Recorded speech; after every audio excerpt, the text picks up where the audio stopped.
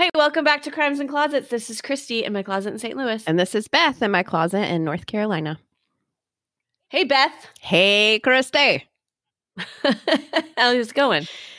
It's going good. Yes, summer. Yay. Good. Yay, yes, summer is here to stay. Well, my kids are already done. Yours are ending this week, right? Yep. Yeah. One last week of solo time at the pool and not having to clean around them. Man, maybe I should have flown to you for the week. Yeah.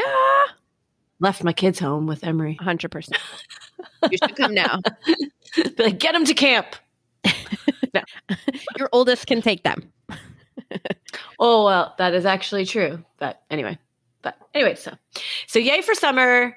Exciting stuff. Go ahead. I was just going to say that we were just doing our summer lineup, which is pretty amazeballs, and we have like no time. So we're going to seem so sporadic. Not to you. We're going to be on a regular schedule for y'all. But we are taking some time off in July and not releasing as many weekly episodes. So you guys be ready for that if you need to prepare. We're going to do every other week in July instead of every week, just so that we can have some time with our family and be lazy by a pool or whatever. Yeah, we did that last year too. And I think it was fine. It's fine. And we're gearing up for our Serial Killer September, which really takes a lot of time. And we're also doing some super special things over on Patreon for September. So you got to come that way to find out the deets. Yep. Yeah. And we have a new Patreon. Oh, right. That's right. We will give a big shout out to our new closet sister, Brittany M. Thank you so much, Brittany. Yay, Brittany. Thanks. We appreciate the support from all of our Patreons. Yes, so we do. Other than that, I think we don't have a whole lot more we don't want to keep you because this episode is a long one and a doozy. I mean, it's pretty awful. All of the above. I agree. Prepare yourselves and hunker down because it's gonna take a while. So sorry about that. It's a ride. All right, are you ready to go on it? I am ready. Here we go. Hey, it's Kaylee Cuoco for Priceline. Ready to go to your happy place for a happy price? Well, why didn't you say so? Just download the Priceline app right now and save up to 60% on hotels. So whether it's Cousin Kevin's Kazoo Concert in Kansas City, go Kevin, or Becky's Bachelorette Bash in Bermuda, you never have to miss a trip ever again. So download the Priceline app today. Your savings are waiting. Go to your happy place for a happy price. Go to your happy price, Priceline.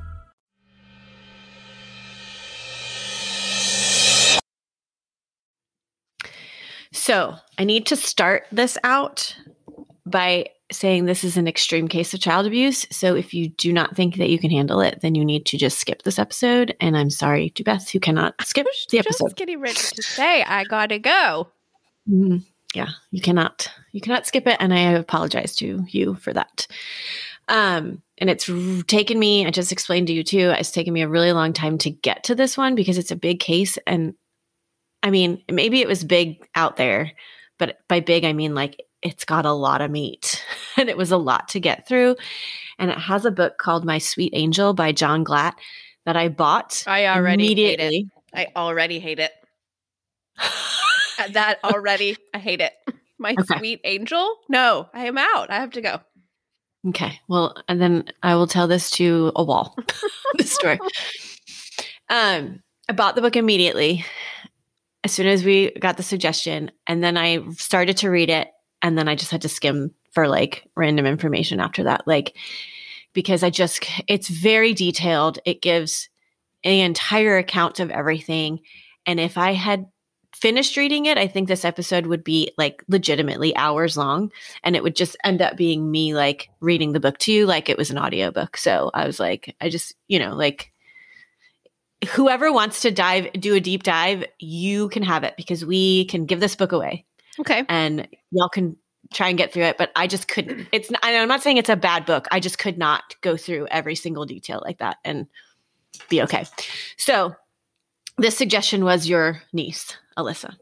Okay. Yeah. And it's probably the only reason that I was okay with taking so long to do it because I was like, she'll understand. Yeah. She'll understand. She's family. She's family. I wrote her yesterday. I'm like, I'm so sorry that I'm finally like, I'm just getting to this, but I just like, it took me so long to like get through. Anyway, take a deep breath. Okay. This is the story of Garnett Spears. But in order to hear his story, we need to go back a little bit and go talk about his mom, Lacey Spears. Do you know that name? No. Okay. She was born October 16th, 1987 in Atwater, California. She was the youngest of 3 children to Terry and Tina Spears. Rebecca is her older sister, and she was born in 1984, and Daniel came 18 months after Rebecca, and then Lacey.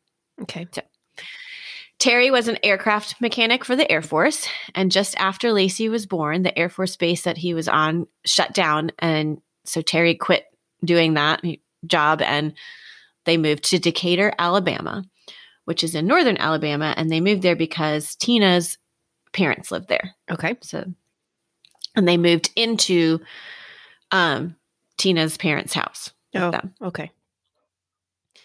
Terry got a job as a welder. And according to family members, Terry and Tina weren't the healthiest people. They were young, but they weren't like Terry had Crohn's disease and celiac disease. So he was just always uncomfortable and whatnot. And Tina had type 1 diabetes. Okay. Right. Type 1, I'm trying to think. Yes, sorry. That's a really bad one. Yeah. Like testing all the time. So, and Terry was also deaf in one ear, but he was a hard worker, was trying to just support his family and provide for them. So anyway, also Tina is described as a cold and unaffectionate mother. Not that she's like mean and abusive, but she's just not motherly, I'm guessing. You know, she's not like, oh, come here, which I'm not overly like that either. I'm not unaffectionate. No, I'm not. I'm not to that extreme. But if my kids are like, "Oh, I fell down," I'm like, "You're fine. Like, get over it. You'll be all right. Are you bleeding from the face or anything?" You're no BS. That's very different than being described as cold and unaffectionate. Okay, that's true. Fine. But I'm not equating myself to Tina. But anyway. So as a child, Lacey collected Beanie Babies and American Girl dolls, which we all know what those are. Uh-huh. I wasn't an American Girl doll. I didn't realize that they were that old.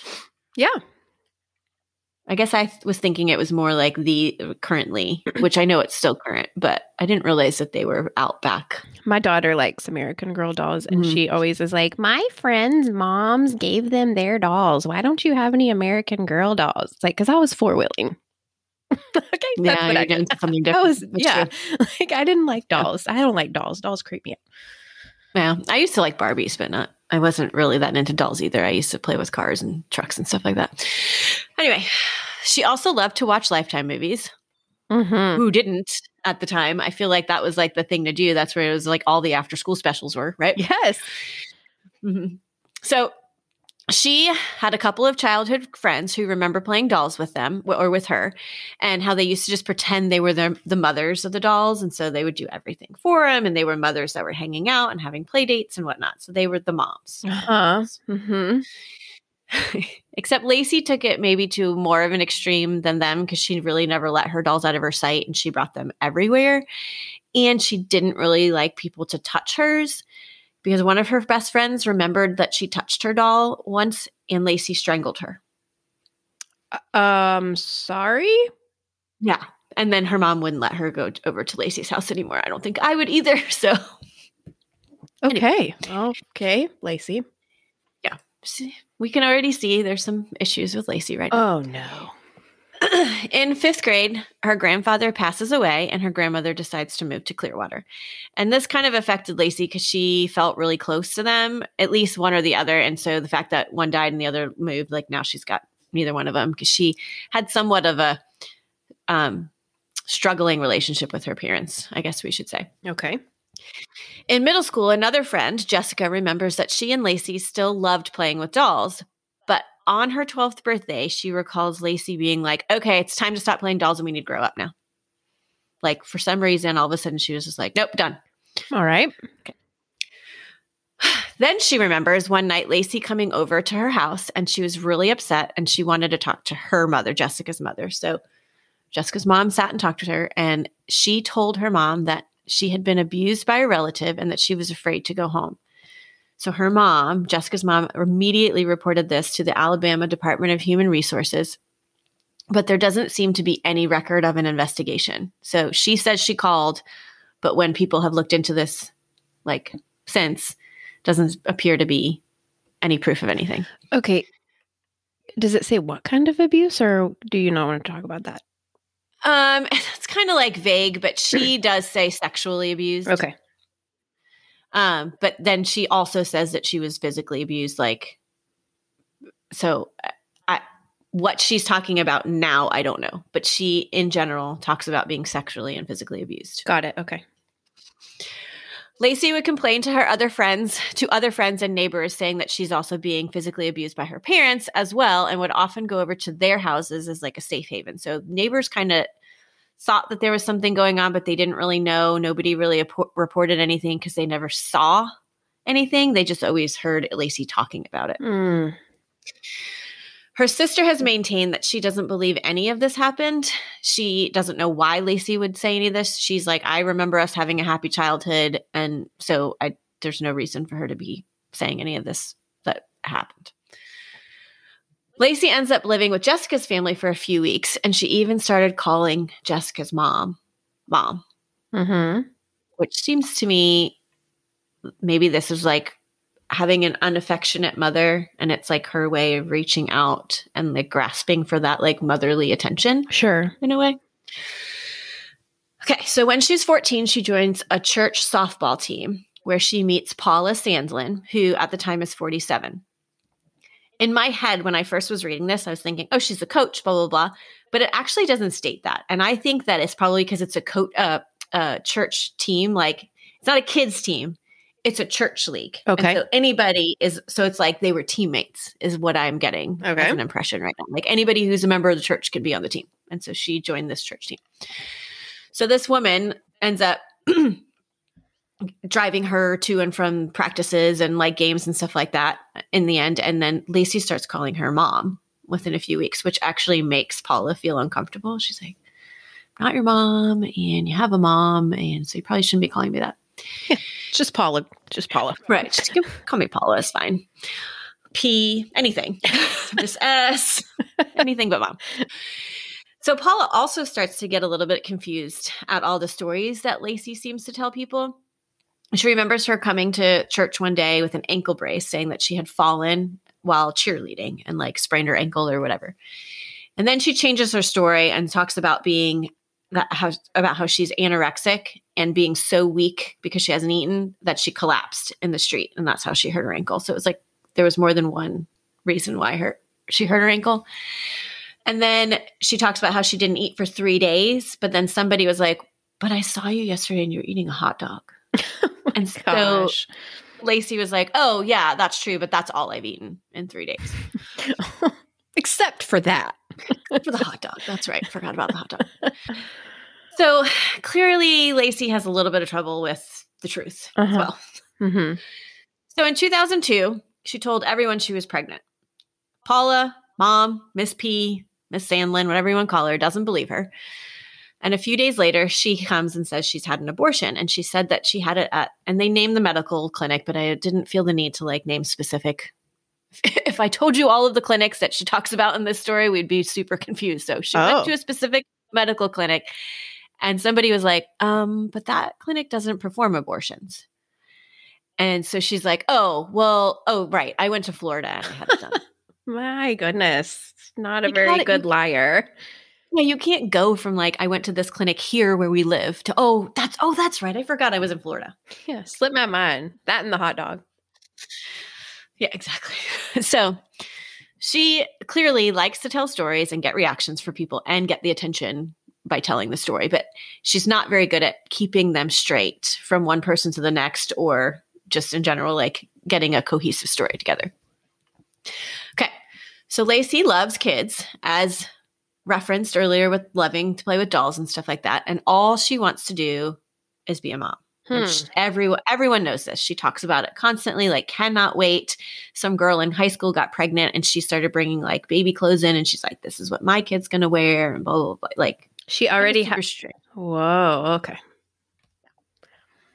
Lacey worked in the church nursery, and one of the moms remembers Lacey taking a interest in her 1-year-old son to the point where she started to feel uncomfortable with Lacey being like the one who took care of him. And so after a little bit, she was like, I don't want Lacey taking care of him anymore. So please don't. So I don't know what, there wasn't specifics, but she just remembers it made her feel uncomfortable with how much she was like obsessed with her son.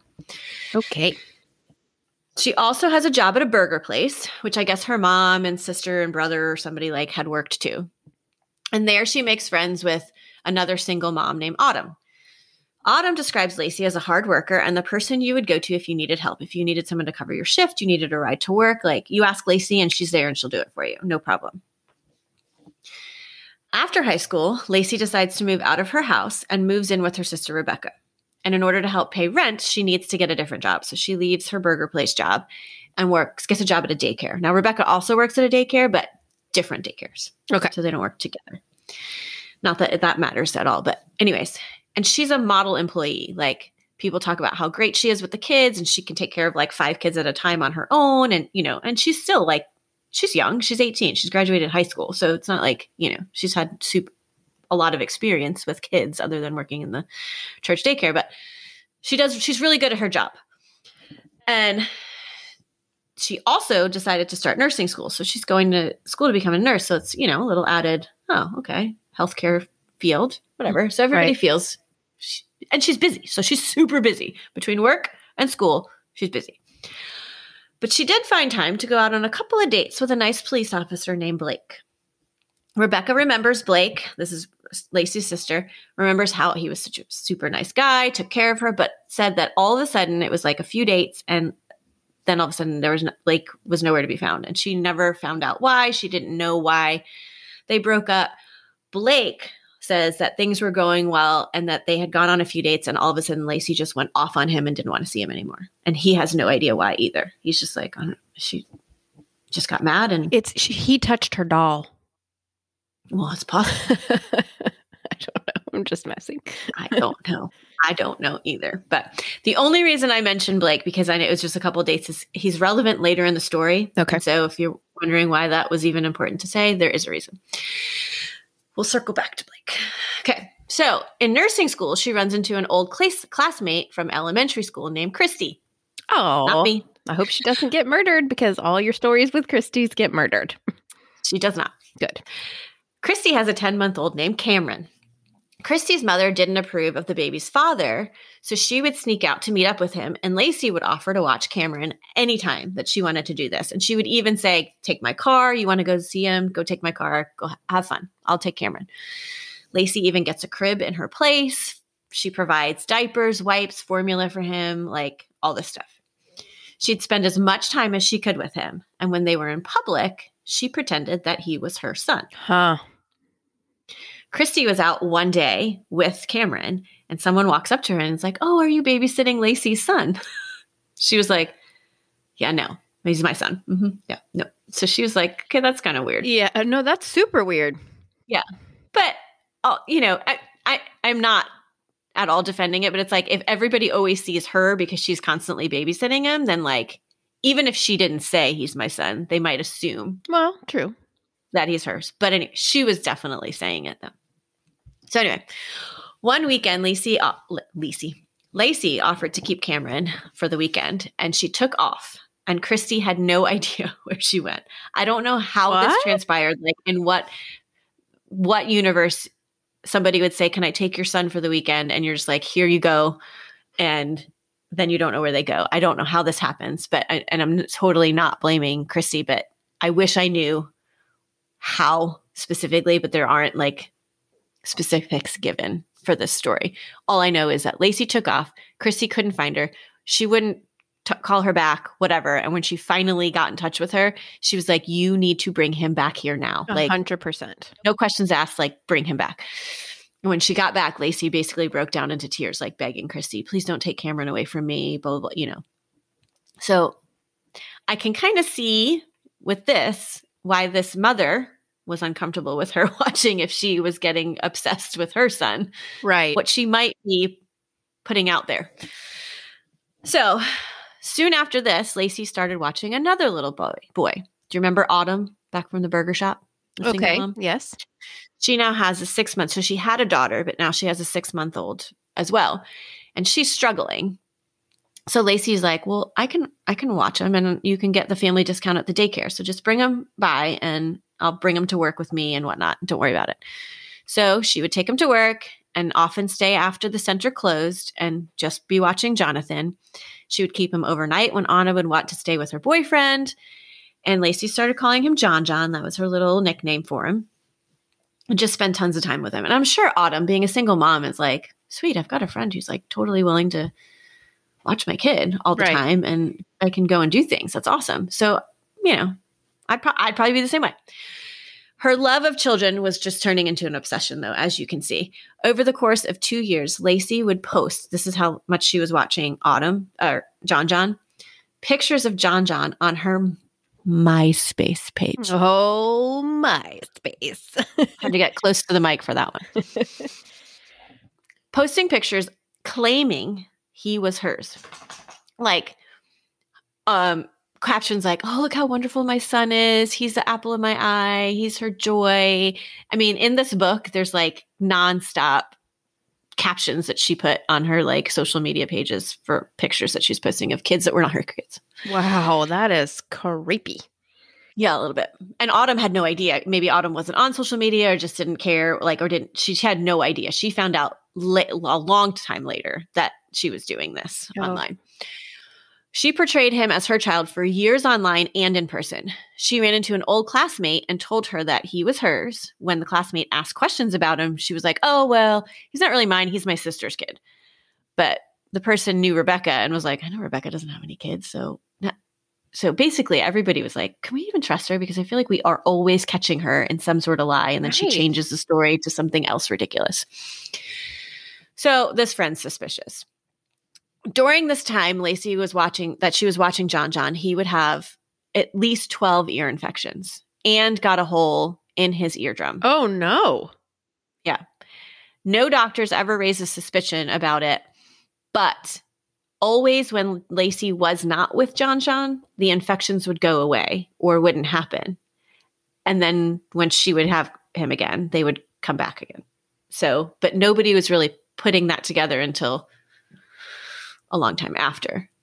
But that was the pattern. She would have him, he'd have ear infections, he'd be back home, and they'd get better. Pretty strange, don't you think? Yeah, but ear infections though? Like, go ahead. I was going to say, you're going to tell me, I'm assuming. Well, I don't know. I've been trying to search I was just talking to Emery last night about my search history. It's like, it's ridiculous. I'm like, how to cause an ear infection? Oh my gosh, that's so true.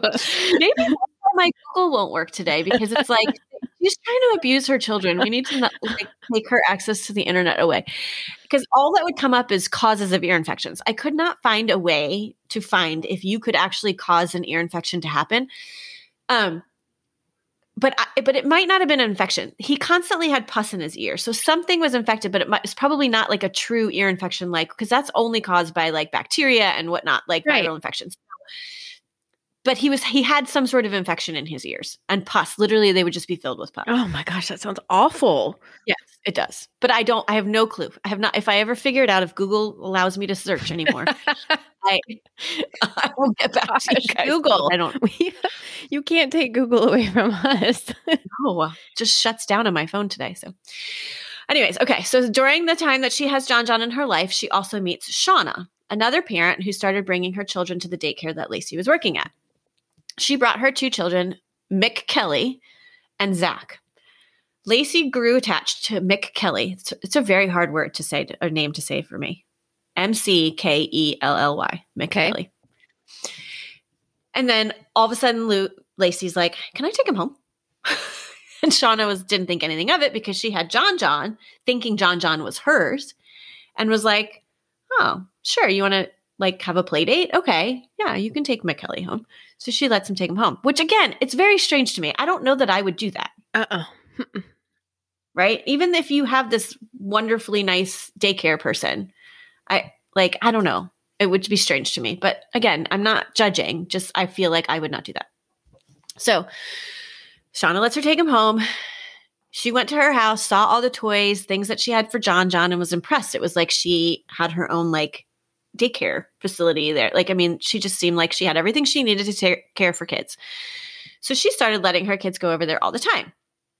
And it was like I said, like Lacey had her own daycare.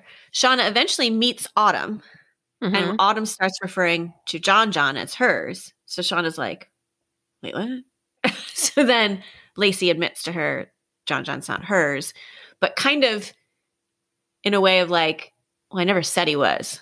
You know, like I never told you he was. You just assumed he was but whatever. And these kids are young, right? Yeah. Assuming if they're in daycare, they're like not school age kids. They're toddler. Well, yeah. Okay. So John was 6 months old when she started, but she watched him over a 2-year period.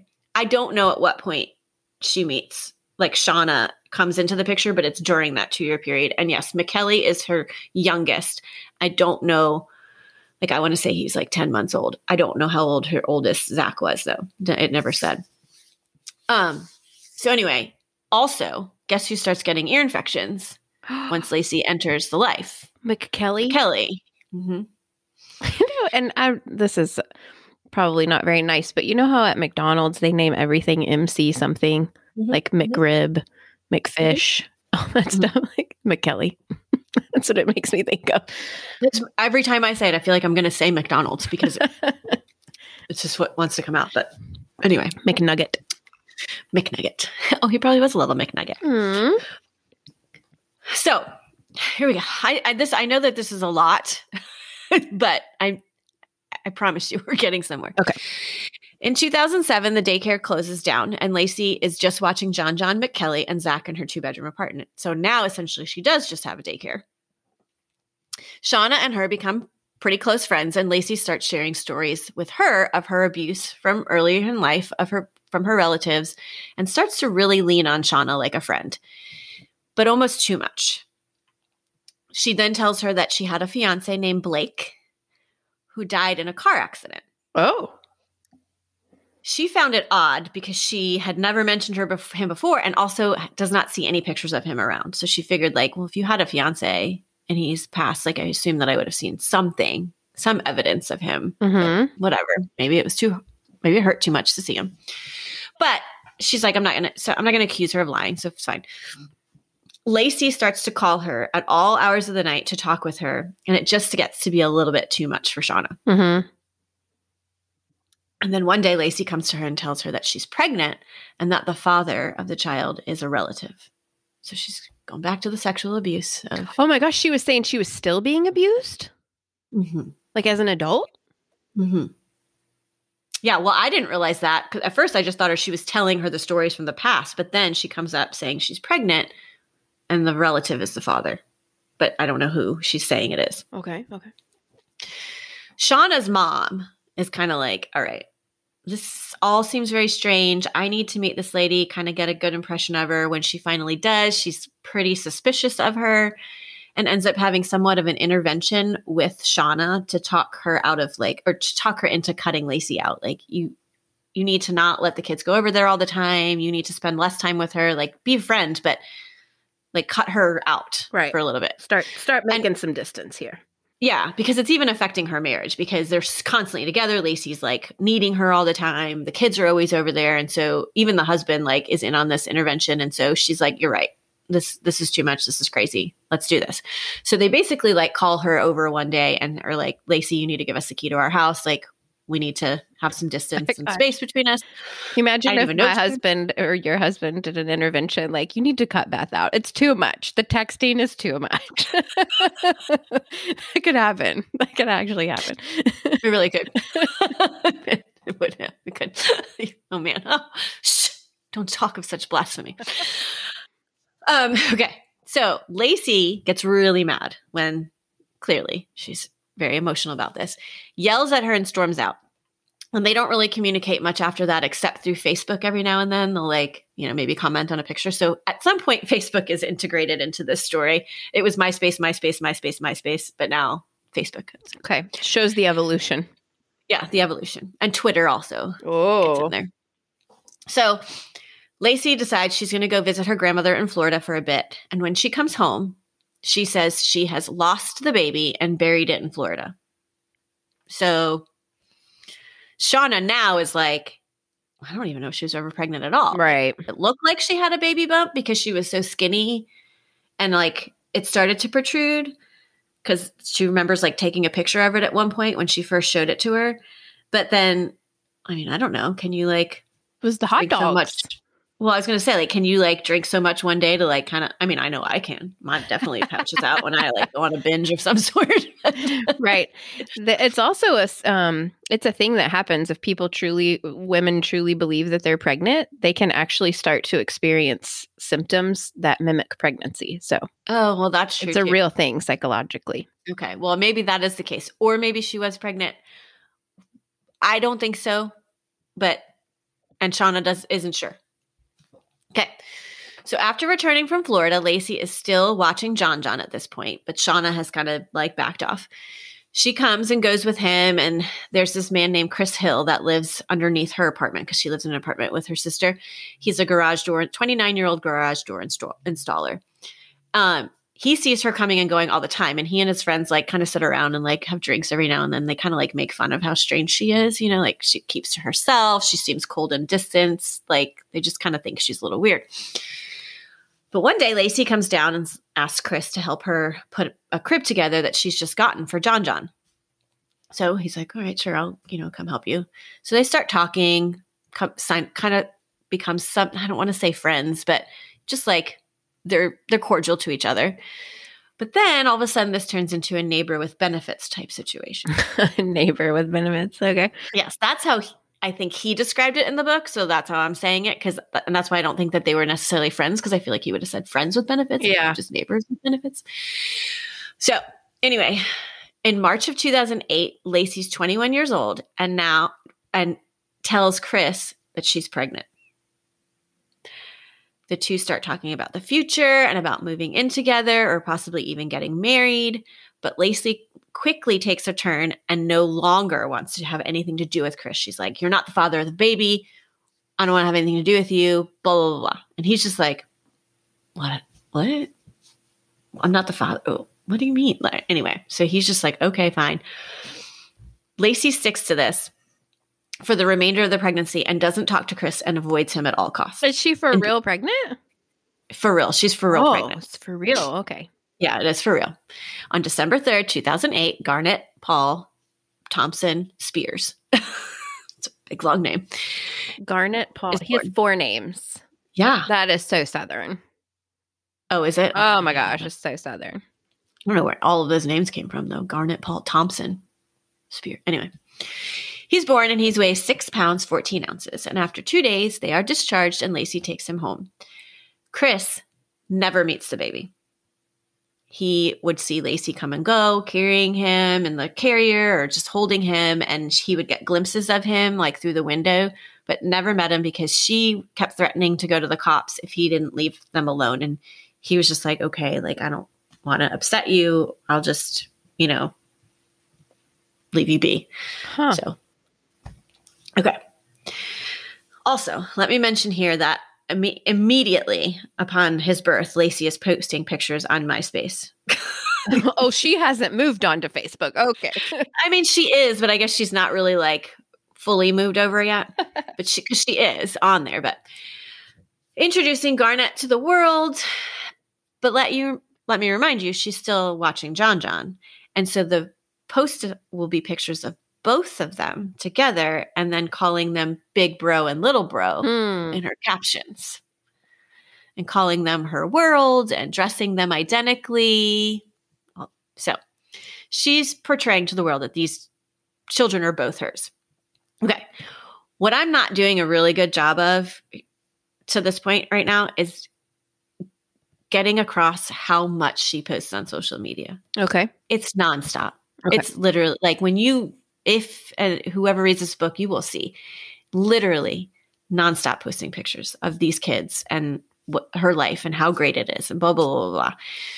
Anyway, because she needs the attention. She wants attention. She's used to telling stories and getting attention. Well, you can get a whole lot of attention on social media. Right. I mean, people comment, likes, blah, blah, blah.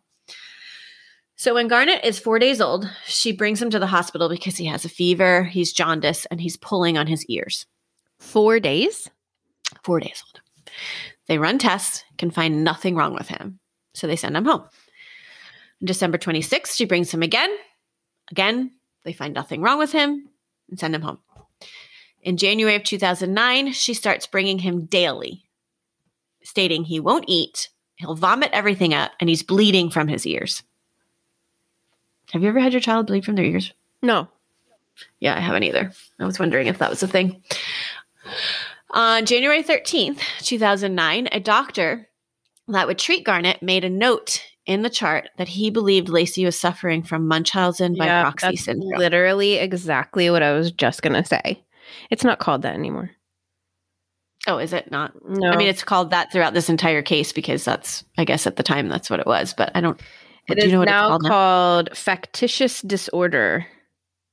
Oh, I did see that in the book. So they did talk about, and maybe they said now it's called. And yeah, it's now called factitious disorder. Okay. Yeah, because what the heck does Munchausen mean? It's the person. It was the doctor. His name. That makes sense. Yeah. Who originally developed the diagnosis. Okay. All right. So, because clearly she keeps bringing him in, they keep finding nothing wrong. So it's like, she's just like, he's doing this, he's doing this. And they're like, he's probably not, but there's nothing wrong with him. So the next day, someone from the Parental Assistance Agency to Prevent Child Abuse comes to talk to Lacey. So he made that note and clearly called, but this is like the agency that comes to intervene. Like, okay, she needs help being a parent. So let's bring in the help to hopefully avoid any kind of child abuse that might occur because she needs help. So they make a plan to meet and provide her with help in learning how to take care of Garnet. And this person observed that Lacey wasn't too concerned with Garnet at the time of her visit. And then all of a sudden, Lacey started ignoring all of her calls and their appointments. And eventually the investigation and assistance just stopped. Right. That's a great idea. Good plan. Exactly. Yeah. Well, she's not answering us. So let's just not go out anymore. Oh, this baby. Oh, no. 3 weeks into January, and Lacey brings Garnet to a different hospital where he is diagnosed with reflux, and they perform a small surgery. I don't know what it is because I didn't know you perform surgery for reflux, but I don't know what it is because they never said. Lacey proudly posting pictures of recovering Garnet on MySpace. February of 2009, Lacey brought him to a gastroenterologist who diagnosed him with reflux and also failure to thrive due to all the vomiting. And this doctor performs a surgery that basically closes off the esophagus from the stomach, making it impossible for you to vomit anymore. That sounds awful. Right? Yeah. So he has this surgery. Not long after this surgery, she brings him back to the hospital stating he won't take the formula. The doctor tries to feed him, and he won't take it, so they insert a nasal feeding tube. Oh my gosh. Which Lacey takes pictures of and posts on MySpace. Huh. Because let's get some attention. My child needs a nasal feeding tube. Oh no, look how sad he looks. A couple of days later, she comes back to the hospital saying he won't eat again. This time, the doctor is able to get him to take the formula, but not long after he's fed, he becomes lethargic. They run all kinds of tests and finds his sodium levels are way high. They are at a 180 level, which I don't know. It's like it doesn't say like milligrams or whatever. Like, I don't know what the term is, but it's at 100. The level's 180. A level of 155 to 60 is high enough to cause death. Whoa. And he's a baby. And he's 180. Yeah. So this clearly is a concern. And there's no medical reason for it to be this high. So 9-week-old Garnet started having seizures and stops breathing. He's airlifted to Children's Hospital in Birmingham, and they're able to hydrate him and lower his levels by using a spinal tap to administer IV fluids. And they were concerned about brain damage. But after a few days of treatment, he seems to be getting better. But the entire thing is documented on MySpace. Oh my gosh. Awful pictures of Garnet and all. Oh. Like in his worst state. I will say, I don't think, clearly, I do not think any of this is up there anymore. I didn't even attempt to look for it because I didn't care if it was up there. I do not want to see these pictures. But the people who did see these pictures that were friends of hers, like through this book and articles, are talking about how awful it was. Like, why would you post pictures of your child in that state? Mm-hmm. Anyway, February 13th, he's released from PICU and goes to the general floor where he stayed for the next 11 days. A gastroenterologist was sent in to evaluate him to find out why he was having such issues with feeding, but she couldn't find any issues because there weren't any. Garnet was eating just fine for her. He'd take the bottle, was holding it down, wasn't gagging, nothing. Every test that they gave him came out normal. They couldn't find any physiological reason or genetic reason for any of the stuff that Lacey says he does. So they decide, we're going to quarantine Garnet from Lacey for a few days. Thank you. So they do. They do this for 4 days. He ate normally the entire time. However, I bet she threw a fit. Oh, yeah. She was not happy about that. I bet she had a lot of things on MySpace. Oh, I'm sure. They end up releasing him from the hospital the end of February. So why? I am so confused as to why they did this. Found out that he was totally fine for those days. Confirmed it. Had a suspicion and confirmed it. Why they released him to her? I have no idea. Oh, my. So in the spring, because when was this? February. Yeah. So in February, he's released the end of February. In the spring, so a couple months later, Garnet started to go back to the hospital for chronic ear infections. So she wasn't bringing him in for the stomach stuff anymore. Now it's ear infections. I do not get this ear infection thing. I don't either. I would really love to find out like how you cause pus in the ear. I don't know. That seemed like a terrible sentence for me to say. I just was thinking the same thing. I made a face. But I just want to know, like, how do you do that? Like, how was she doing this? I don't know. Clearly she was. So no matter what they did, how they treated it, nothing ever got better because it wasn't an infection. So however you treat an ear infection, it's not getting better. Right. But you do know, like, swimmer's ear is like an ear infection. So unless it was like that, where like just she was putting constant water in there and it was just getting so bad, that could be. Because I know like my son gets really bad swimmer's ear infections and that's treated differently. It's not an antibiotic thing. Yeah, it's like probably drops in their ears and stuff. Yeah. And it relieves the pressure. And maybe they're not thinking that is the cause because he's 9 weeks old and why would he be swimming so much that get swimmer's ear or like have water? Anyways, I don't know. But how you can't tell the difference, I have no idea. So that summer, Garnet was brought back in for the vomiting again.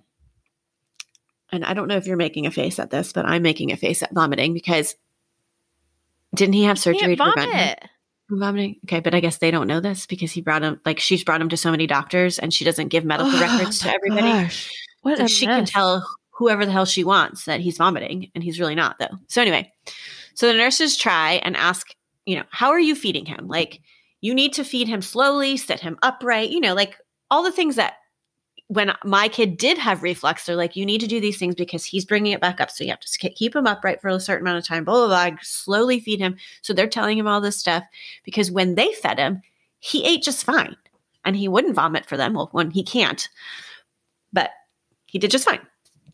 But she keeps bringing him in. So one time he's admitted because they were all concerned and Lacey comes running out. So he's admitted and they're like, clearly something's going on. So let's admit him and keep an eye on him, even if we're just keeping an eye on her. But so he's in the room. So she comes running out and is like, he's vomited all over the bed. I told you, blah, blah, blah. But when the nurse goes in, it's not vomit. It's like, it's just water. Like she poured water on the bed. And the nurse is like, that's just water. Like, what are you trying? Have you tried a kid here? And Lacey's like, whoa. Oh anyway. My gosh. Yes. So another time she brings him in and he's bleeding from his nose, eyes, mouth, and ears. How does that happen? Ebola. What? I mean, that's the only thing I know of. I mean, none of that was mentioned. This is just that's what's said. He's bleeding from his nose, eyes, mouth, and ears and has to be airlifted again. And when they sent him on the helicopter, they send to the DHR, that Department of Human Resources, that like message, child being airlifted, blah, blah, blah. This is what happens. But no investigation happens after that because none of the doctors filed a report after that. like that message was sent and apparently it's just a courtesy message, but then a report has to be filed by one of the doctors who cared for him in order for them to investigate. Wow. So, it's okay just to say kid's bleeding but the doctor doesn't send something. So no case was ever opened for Oh my goodness. her. Lacey kept bringing him back for feeding issues and wanted a G-tube to be placed in. But he was always eating just fine when he went to the hospital. So they were refusing. They're like, we're not doing this because he can clearly eat. So we don't know what's going on, but he can eat. And we're not putting a G-tube in unless it's absolutely necessary. So she brings him somewhere else, who then performs the surgery and places a G-tube in his stomach. Again, all of this is documented. Oh my gosh. Oh, here's where she gets a Twitter handle and changes over to Facebook. Okay. I have it in my notes. So then all these posts go out and she's great. Her life is there and for everyone to see. Oh no, poor Garnet. Now everything's bad. Oh, but now we're great. Oh, back and forth. And meanwhile, she's this amazing mother taking care of this kid who has all of these medical needs. And oh, you're the best mom ever. He's so lucky to have you. Ugh. Ding, ding, ding, ding, ding. She's a single mom with a special needs baby. That's what the Facebook and Twitter and MySpace world know. Garnet, his first year of life, hospital visits, 23 of them. Wow. 23. I thought it would have been more after all that stuff, but 23 visits his first year of life. Just before he turns 2, Lacey decides to go visit with her grandmother in Clearwater. Also, here's now, I'm going to have to add this again because I want to remind you guys of Blake. Lacey is telling everyone Blake is the dad. Oh, Blake, the ex-fiance that died in a crash. A police officer who was killed in a car accident when Garnet was 2 years old. So this is around the time where Blake dies in the car crash. Wow, she is something. However, she had already told somebody about Blake and that he had died in a car crash like 2 years before, when she told Autumn or Shauna, before she even had a baby. But now he died in this car crash when Garnet's 2. And she posts about it all the time on the anniversary, like drawn out posts about how much she misses him and how she can't believe she has to do this without him and blah, blah, blah. So you can imagine the attention she's getting for that. This poor single woman who's got a special needs baby and her fiance died in a car crash. She posts pictures of him as well. Oh my gosh. Someone in her school, from her school days, starts to notice that it's basically the same picture she's posting all the time. And it's like she Googles and is like, it's just like a stock photo of him, like that had been like maybe he was in the newspaper or like somehow whatever that she got offline, and just keeps posting the same one. But she'll crop it in ways that'll make it look like it's a different picture. So she'll zoom in on his face or like crop it a different way. Like, I don't know. It's really strange, but somebody puts it together that this is basically like maybe 1 or 2 pictures that she posts that are exactly the same all the time. Okay. She's milking this too. So there is I know I've already I've shared 45 minutes of stuff, right? And we haven't even gotten to the true meat of it. Oh no. This is what I told you was in the first quarter of that book. This is the book. I'm going to show it to you right now. This is just her background. This is how much I read. I'm showing Beth. Oh my gosh. Of the book. And I got all of that from that. Whew. So you can imagine like what the rest of this is. Like I couldn't do it anymore. So, but like I said, I would be like basically reading you this book if I needed to give you every detail, and I just can't. And so until this point, I felt like I needed to get the point across of something's really wrong here. Like you needed to hear all of those things to really grasp that she's awful. She has some real issues. She has some real issues. So now I'm going to start to condense, but you're going to get the gist of everything. But from this point on. So he's 2. So she goes to visit grandma.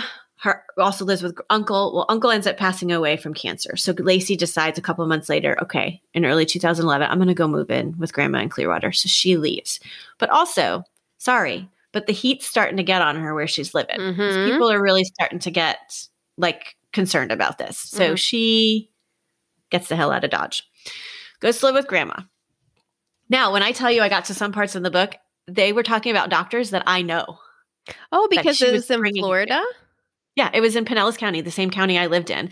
And because he had ear stuff, one of the ENTs in here that's mentioned in here that she brought him to is a doctor that was very well known in that field. Wow. back when I was working there. I think he's passed away. Like he had a heart attack running or something like that. So and he didn't do anything bad in this either. So, but he's just one of the ones that she took him to. So anyways, she joins parenting groups in Florida. She's making friends. She starts posting about how she'll only feed Garnet organic food now. She's trying to change his diet to see if that's going to help, blah, blah, blah. That she's never going to put any poison in his body, like fast food or boxed things or oh my gosh. On this, like, other kick. Yeah, well. So he's still getting sick though, and consistently still has his ear infections and constantly showing up at hospitals as frequently as she was going and just flying under the radar, apparently still in Florida now because she just showed up there. So she was starting to get on their radar, and now she's under the radar again. So in June of 2012, she finds a holistic doctor to start treating Garnet and totally turns away from Western medicine and slams it on social media. She just like, I will never bring him to another doctor again. I'll no longer give him antibiotics.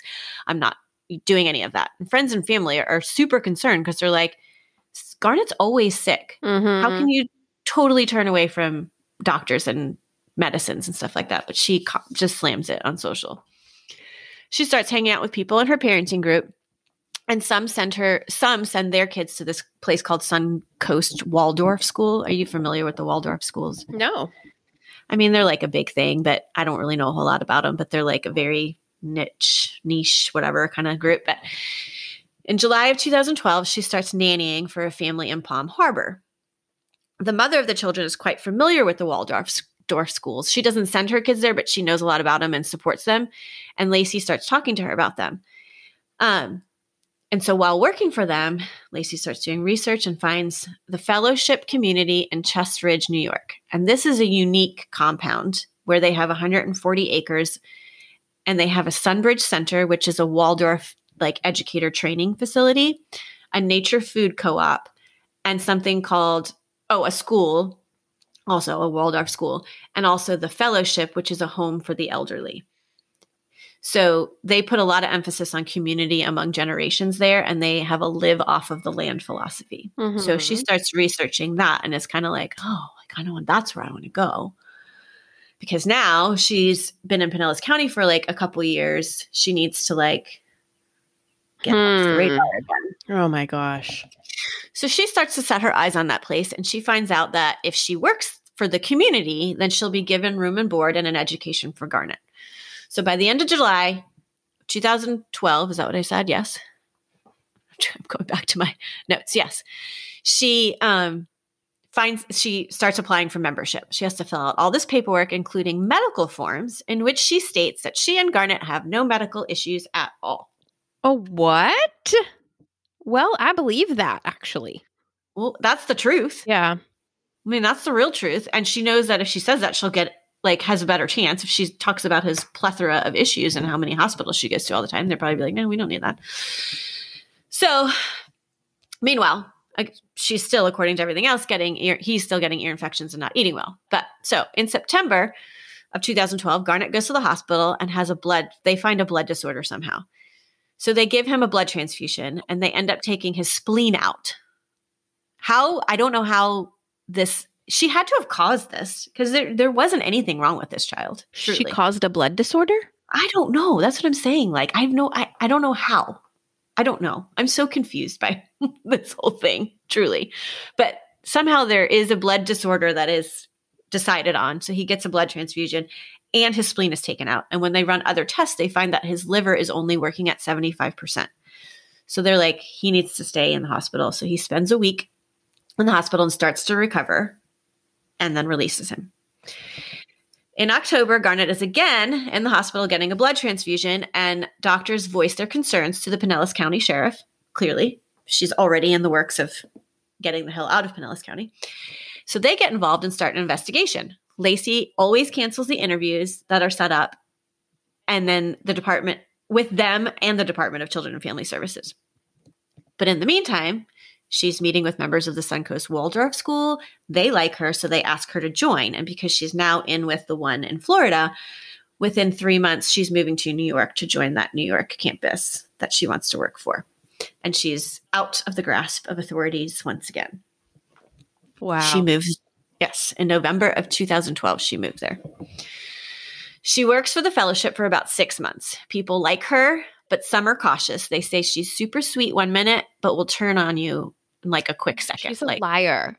She is a Liar, pants on fire. Mm-hmm. And she also, some people say they think that she tried to pit people against each other, like somehow. Do you hear my dog? I'm sorry. That was the dog? That was a dog. I didn't know what that was. Scratching her ear, and she's like, "Oh, that feels so good." So, anyways, in April of 2013, she accuses a man of sexual advances. Nothing comes of this accusation, and so there's not a whole lot written about it. So I don't know if it's just like proven right away that it wasn't true or what, but nothing comes of it. But then in October, she accuses another man, and he and his wife just leave the fellowship. And it's kind of stated that they left because they just didn't want to deal with it. Like that they weren't admitting any guilt. He was never found to have committed any of this. They were just like, you know what? Maybe they had seen that she's such a troublemaker. They're like, let's just get out of here. We can't can't do this. So they leave. So now here's where the horrible stuff comes. Oh okay? my gosh. Where I know where it's already been horrible. Okay. Lacey posts on January 11th, 2014, a picture of her and Garnet with pancakes and a caption of breakfast by candlelight. Things are great. Garnet's great. She had posted a couple days earlier, his first day of school, or a couple months earlier, his first day of school. Like things are really going well right now. Is he 5? He just is turning 5. Yeah. Okay. Yeah, he just turned 5 in December. Okay. Yeah. The posts over the next 11 days, though, are a complete downward spiral for Garnet and his health. He gets the flu, so she brings him in to the doctor. He starts having seizures. And then he's also on and off breathing tubes. Oh, no. All of this is documented on social media with pictures, gruesome pictures. Lacey brings him to the hospital. Brings him to the hospital. Testing is done. They find nothing wrong with him. He would get better and then get worse. They couldn't explain it. Lacey would be by his side the entire time in the hospital. He was admitted for that seizure-like activity because they did see somewhat of a seizure-like activity when he was there at one point. They set him up with an EEG, which I don't know if you know what that is, but basically you wear a cap on your head and it monitors your brain activity to like monitor that seizure. Well, this comes with a video feed. So you have to sign a release and they set up a camera because they're also watching, like videoing his activity too, besides just the cap. And I watched this video. You did? Well, not the entire thing because I don't think the entire thing is out there, but I have watched multiple parts of it. Okay. This shows Lacey in bed with him, playing around with him. At one point, there's like a nurse blowing up one of the gloves and they're playing with him. And he's like this happy-go-lucky kid a majority of the time. Lacey takes him. You see Lacey take him to the bathroom every now and then. He would start to get better. And then within a few days, he's pretty much doing great. They don't notice it. They don't have any seizure activity being recorded. So they're like, okay, well, we think he can go home tomorrow. Like everything's great. So Lacey, not long after that, takes him into the bathroom to go to the bathroom. Within minutes of coming out of the bathroom, he takes a turn for the worse and has stomach pain. Like you literally see her take him to the bathroom, come out, and within minutes, he's on the bed, retching in pain. He's screaming. His head hurts. He's trying to throw up, but he can't throw up because he is unable to. And all of a sudden, he codes. And they call a code. And he's unresponsive. Oh my gosh, you just scared the crap out of me. I'm sorry. I'm so upset. No, it's okay. Trust me, I know. He's unresponsive and not breathing. They run tests, and his sodium level is 182. And when he came to the hospital, it was 138. So while he's in the hospital, his sodium is going up, and they have no idea how this is happening because there's no medical reason for it to happen. So they airlift him again to that children's hospital where they airlifted him the first time. This is a different state. They airlift him to another children's hospital, treat him with IVs, and within a day, his levels come down and he starts to improve. But that only lasts for about 24 hours because so much damage has already happened and his brain had begun to swell from the sodium levels. And 2 days after being at the Children's Hospital, he is pronounced brain dead and is on life support. And on January 23rd, Lacey makes the decision to take him off. And I don't have to remind you how she's documenting all of this. Oh my gosh. This poor baby. Do not try and watch that video. You legitimately see him die, essentially. Like, because once he coded, he in that hospital, and then he was gone at that point. Police start to investigate. They go to her home and they see all the medications that Garnet is on, and in front, like on the table, and in front of all of them is a container of sea salt. So they see all these bags of formula for feeding, but they kind of leave those. 10 weeks after his death, though, the coroner rules it a homicide. A friend from the fellowship calls the police at this point and informs them that while Lacey was in the hospital, she called her and asked her to remove the feeding bag that was hanging on the thing from her apartment and to get rid of it and not to tell anybody. So whatever the feeding bag that was like hanging, the last one that had been used to feed him, she told her to get rid of it. So she goes and takes it out, but doesn't get rid of it because she's kind of like, I don't know, I don't feel right about this. But right. She's good friends with Lacey, so she's kind of like on this fence. But she ends up calling the police when she finds out that it's a homicide, I guess. She told the fellowship, and the fellowship took it and called. Okay. So the police go and get it, and also go back to her house to go get those other ones that they had seen in the trash and whatever, and took those. When they test it, they discover that each one of the bags they had contained sodium amounts equivalent to 69 packets of salt. Each one of those feeding bags had that much salt in it. Oh my, gross. So she basically killed her son with salt. She was poisoning him with salt? Salt. Mm-hmm. He died because of the sodium intake in his system. That's what caused his death. They believed that they needed more than this, though, to make a case, because obviously there was a chain of custody issue. Oh. She took it out, then she gave it to the fellowship, and they had already gone but didn't take the bags, so they don't know if anybody else had gone into the place. But since then, there was this chain of custody thing. So they were like, well, we can't really for sure get her on this, so we've got to keep looking. So then they find out about the video feed that's on this EEG. So they decide to watch it. And they watch Lacey take Garnet to the bathroom several times throughout it. And each time that happened is when he would get worse. Mm-hmm. They saw that as she walked in with him, that she would have a cup and a part of his feeding tube in her hand with her.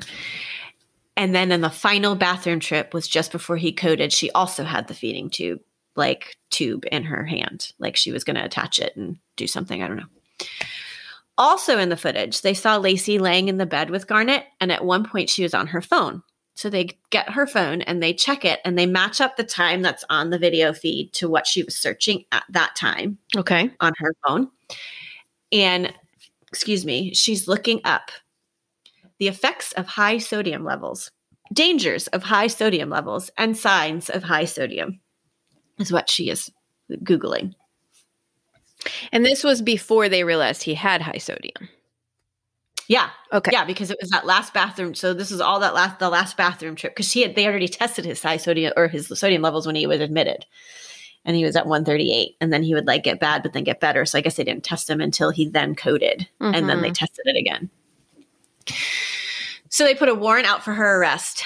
And, I forgot to mention that after he passed and they had a service for him, she went and lived with her parents in Kentucky because they were now living in Kentucky. I don't know when they moved, whatever. But when she finds out that there's a warrant for her arrest, she flies back to New York and turns herself in. 5 months after his death, Lacey is charged with murder in the second degree and first-degree manslaughter. Her trial starts in February of 2015. Her attorneys make the claim that the hospital changed his diet, which exacerbated, such a hard word, his stomach issues. They didn't give him the necessary medications to combat that dehydration, or the dehydration he had, and then they made the dehydration worse by giving him rapid infusions with IV solution, which had sodium in it. So they're saying that the people who were trying to save his life were the people that killed him. Oh, go ahead. It doesn't explain the formula bags. No, it doesn't. But again, there's a chain of custody issue with that. However, it is definitely brought into evidence. They definitely use it for the trial. But yeah, and there's not that much sodium in those IV bags. Clearly, they're not killing everyone by using them. No. Like, I've had plenty of IV bags in my day. Yeah. So don't say that. Anyways. Okay. So also during the trial, it has this Munchausen by proxy, which was the term at the time, is brought up multiple times, like before and everything. But she is so like, no, I did not do this to my kid. I didn't do it. I don't have any mental illness. I don't have this. I don't want anybody to mention it. So she makes her attorneys promise not to even bring it up. The prosecution apparently is not allowed to bring it up either or whatever. But anyways, nobody's allowed to bring this up. The trial lasts 3 weeks and the jury deliberates for 2.5 days and come back with a verdict of guilty of depraved indifference of the murder of a child. Wow, that sounds gnarly. I was going to say, you know what it means? Because I didn't know. I mean, I know what all those words mean. But basically it means like she basically killed somebody and did not even care that she was doing it. Like could care less of what she was doing. So in April of 2015, she was sentenced to 20 years to life. The defense wanted the judge to show leniency because the maximum sentence of this was 25 years to life. And so the defense, I watched her whole 30-minute sentencing video, and they were like constantly like saying, you should show leniency. We think it should be 15 to life, blah, blah, blah, blah. Clearly the prosecution wanted 25 to life. The judge ultimately told her that she clearly had a mental illness of Munchausen by proxy. 100. And I'm pretty sure he said that on purpose because of the don't say this word and don't say I have it. And hoped that she would be willing to receive the help that she needed at some point. And then this is a quote that I pulled off of one of the articles. He said, "By not imposing the maximum sentence, I'm combining punishment with something that you did not exhibit towards your own son, namely mercy." So he's like, I'm only giving you 20 because I'm showing you some mercy that you don't know how to show. Anyways, during this the sentencing, the defense was also mentioning all these things they wanted to strike from the court records, words like, before he went to code, Lacey brought him to the bathroom, blah, blah, blah, blah. They were take that word before out because she was doing it the whole time he was in the hospital. They were nitpicking about little things because they didn't want it to say that when they put their appeal in. Oh, I was going to say, what's the point? But okay.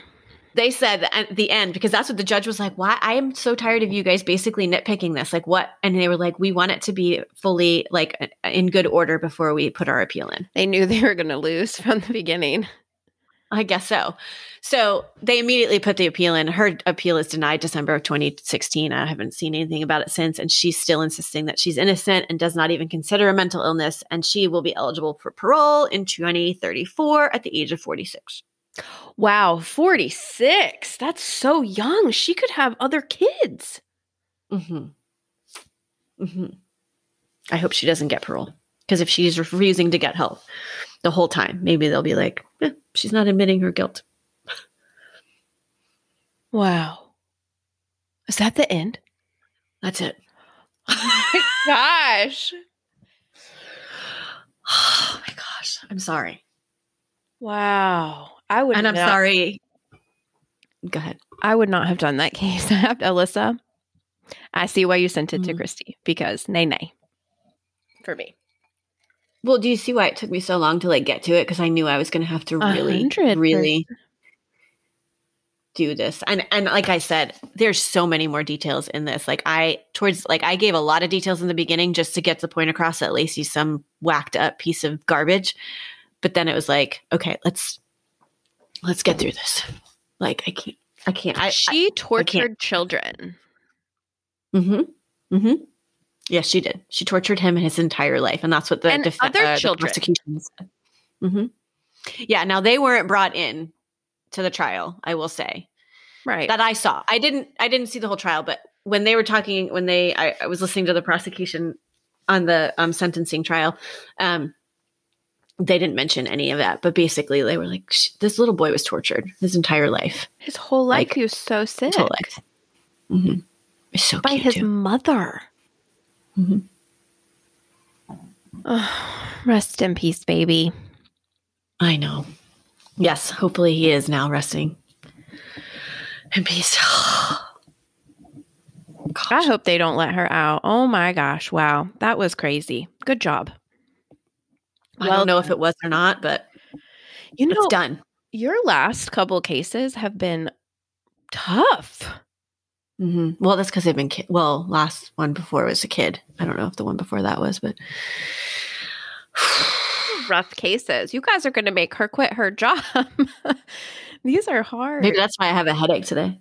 I guarantee you had to get all that evil out of your brain, and it's out now. Can I sage my brain? Can you sage your brain? Yeah, I think so. I don't really know. Don't put anything in your ear, please. No, I'm not. Wow. Okay. I'm not going to keep you guys much longer. That was an insane case. Insane. Mm-hmm. So well done. And so sad and awful. Thanks for the suggestion, Alyssa. Stay tuned for the book giveaway. We'll post something about that soon. So you got to come find us on social media. If you like what you hear, come find us on Patreon. We'd love to have you there. We appreciate you guys so much. Thank you for listening. And always remember, the world is scary. People suck. Hide in your closet.